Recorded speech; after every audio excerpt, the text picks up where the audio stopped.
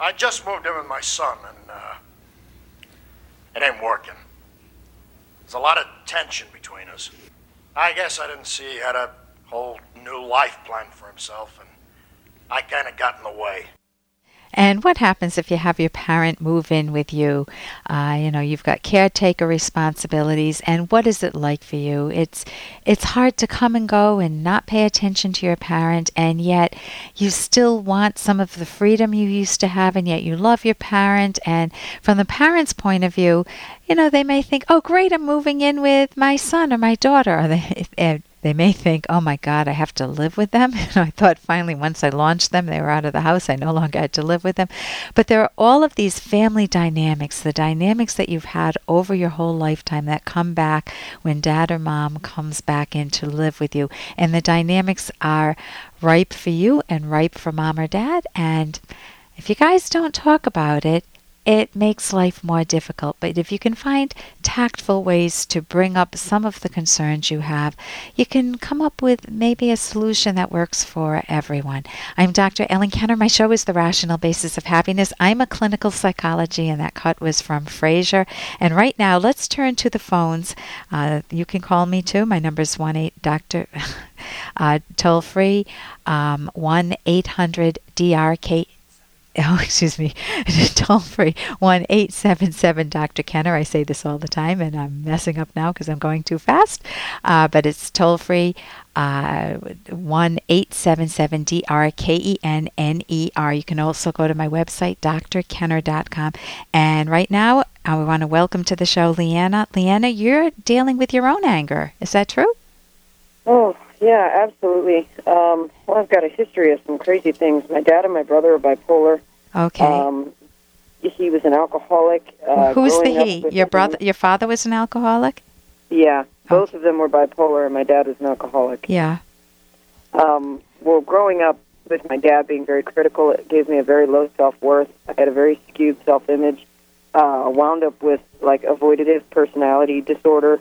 Mm-hmm. Okay, avoidant, meaning that you pretty much wanted to go in a corner and not deal with the world? Yeah, pretty much. I just took everything that was a problem to me and just stuffed it down deep inside. But the problem with that is that it redirected all my anger and all the things towards myself and gave me a very, very skewed self-image from there. Okay.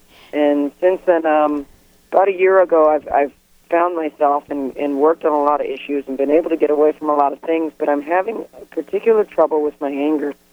I get very irritated. Now, some of it might have to do, I might have some bipolar because my dad obviously had it, my brother got it. I get irritable easy and things like that. Here's my main issue. I don't know where to put all of that anger, all of that emotion that I've got inside. I recognize when it happens, and I recognize what's making me angry, but I don't know what to do after that. I don't know where to put all of that emotion. I don't know where to put all of that intensity without hurting everybody around me. Okay. Being, condescending and things like that. There's no reason why, to the rescue. What you want to give yourself are a body of skills called assertiveness skills. And you have a choice in life. You can either go through life passive, where you stuff everything. Mom swears at you, dad puts you down, your brother beats on you or something, and you stuff down everything that you're feeling is, it's not fair, I didn't do anything wrong. You stuff it, but you feel like you're exploding inside. Mm-hmm. And you have all of these different negative feelings, and you don't know how to get them out. So being passive is one way that people manage their anger. It is not a healthy way to manage your anger, as you can see, because you just feel like you're all bottled up. Another way is to just let the anger out. I'm a direct person. I'm not going to sweet talk you. I'm not going to tiptoe around and say, oh, I'm okay, when I'm not okay. I'm going to tell you how I feel. I think you're an idiot. I think you're a jerk. I think you hurt me. You did this. What is the first word I'm using in every one of those sentences? Listen again. You. If you could see me now, my face is leaning forward. If you were in front of me, I'd be in your face with my finger pointing at you. Sometimes it's called finger pointing language.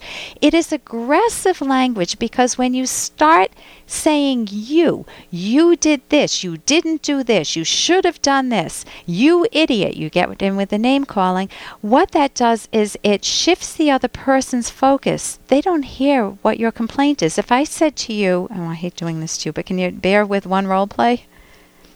Leanne, you're such a jerk. You put the car in the wrong place again. What are you focused on right now? Well, yeah, the fact that you called me a jerk. Yeah, and did you even hear that you put the car in the wrong place? Well, I did. You can hear it, but your focus shunts over. It shifts over to, don't call me a jerk. Don't call me an idiot. I didn't do anything wrong. I'll park where I damn please. And you get into this rebellious, don't tell me what to do, don't put me down. When you start a sentence with a you and then throw in your evaluation, you did this, you did that, you're actually attacking the person's personality. And you were at the receiving end of that. If you're saying that your brother and your father was very critical, and I don't know if your brother was, but your father was very critical of you. You were on the receiving end of that and didn't know assertiveness skills as a kid. Are you with me so far? Yes. So what you need to do to be able to express your anger, you need to be able to switch the yous to I's.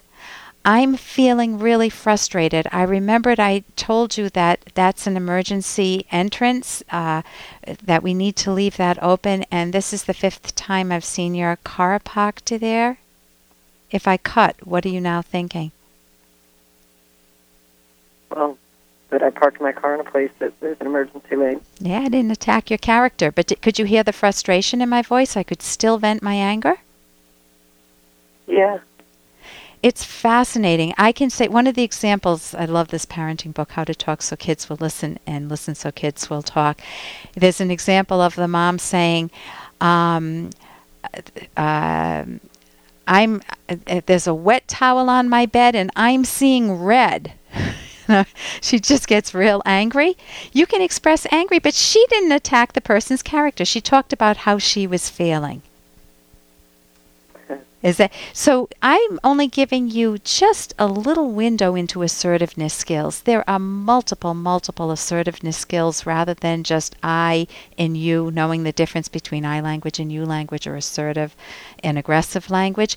But if you get a book on assertiveness skills, there's a book Asserting Yourself. There's a book Messages by McKay and some other authors. There are multiple good books on the market that can teach you how to express yourself. Even that parenting book I mentioned, not all of them are on my website. The parenting book is on my website, drkenner.com. That teaches assertiveness skills for pint-sized kids, or there's one for teenagers too. But if you've got a lot of pent-up anger, you want those skills, then you can even go back to the people that hurt you in your past, and you can, if you want, it may not be worth it, and say, I feel really angry. I felt attacked a lot as a child, and I'm hurting now for it. I'm repairing myself. I want to let you know that I'm hurting a lot, that it did a lot of damage. You know, you can express it now. I'm abbreviating a much more well thought out note to dad or to your brother or to whoever it would involve. But if you're angry with yourself too because you've kept stuff in, that you've betrayed yourself, then instead of getting angry with yourself, learn the skills and grow. Use that anger to motivate you to love your life. So thank you so much for your call, Leanne. Yeah. And you can, and if you're listening, you can always hear the show anytime at drkenner.com. We have podcasts if you missed part of it. And I'm Dr. Ellen Kenner. The show's The Rational Basis of Happiness. You can call me and ask me any question you would ask a clinical psychologist at toll-free 1-877-Dr. I need to feel important. Instead, I'm living in the shadows of her life. Her family and friends are everything. I feel invisible. I thought my husband's love would be enough to help him get over my affairs. Why can't he just forgive and forget? What does he think he is? Perfect? He's so selfish. How many lose themselves in a romantic relationship, feeling unimportant, taken for granted? Or perhaps they lie or cheat and think their partner should forgive and forget.